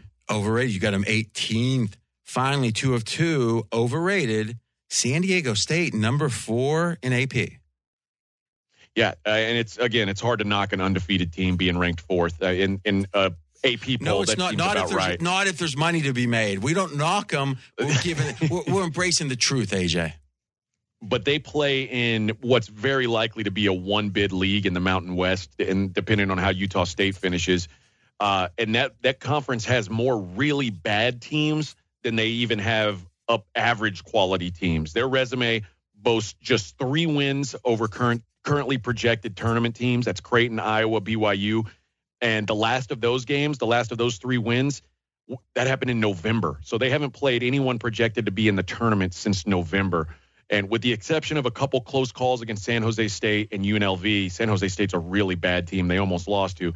They've beaten up on bad teams that they've played, but that's to be expected. This is going to be one of the least battle-tested 1 seeds in recent memory. And if they get paired with a dangerous 8-9 winner in the tournament, like a Michigan, a Texas Tech, or a Rutgers, it's really not hard to picture them heading home on the first weekend. So I rank them 8th. Even then, I feel like maybe I'm being a little bit generous. The AP ranks them 4th, so I think San Diego State overrated. You make an interesting point. There's so much more parity. Even the worst teams in most conferences are much closer to the best teams than they were 20 years ago. Yeah, maybe the better team's going to be favored by 16, but they're not favored by 28. And in the long run, that not only affects the number of games you get upset, it affects how tough you got to play in potentially tight games that aren't supposed to be tight. Last thing, what's going on with the future is anybody's bet, but you've got a best bet on Thursday. And man, you must love this game. I always like when the pros pick a game that no one has any interest in, because the only interest in that case is money. That's it. And this is a projected line. We're projecting Vermont -3. Okay, so real quick, Stony AJ, Brook. what's the buy price? So the buy price is you played up to what? Probably I'd played up to 5 as a best bet. All right, so -5 buy price on Vermont. Why? There's not a lot of marquee games on this thing, but the top of the standings at the America East Conference, Vermont and Stony Brook, 1-2. Vermont's lost just 1 conference game this year, their first one of the season at home against this same Stony Brook team. The current line projection, like I said, is 3. That's exactly how many the last Stony Brook won by, was 3. An extremely close game, but in hindsight, it took a really extraordinary shooting performance for Stony Brook to win that game by just 3 points. Vermont is the much better team. They're number 1 in the conference in basically every offensive statistical category. Anthony Lamb, Vermont's senior leader, the reigning America East Player of the Year, unanimous Player of the Year, will probably be that again.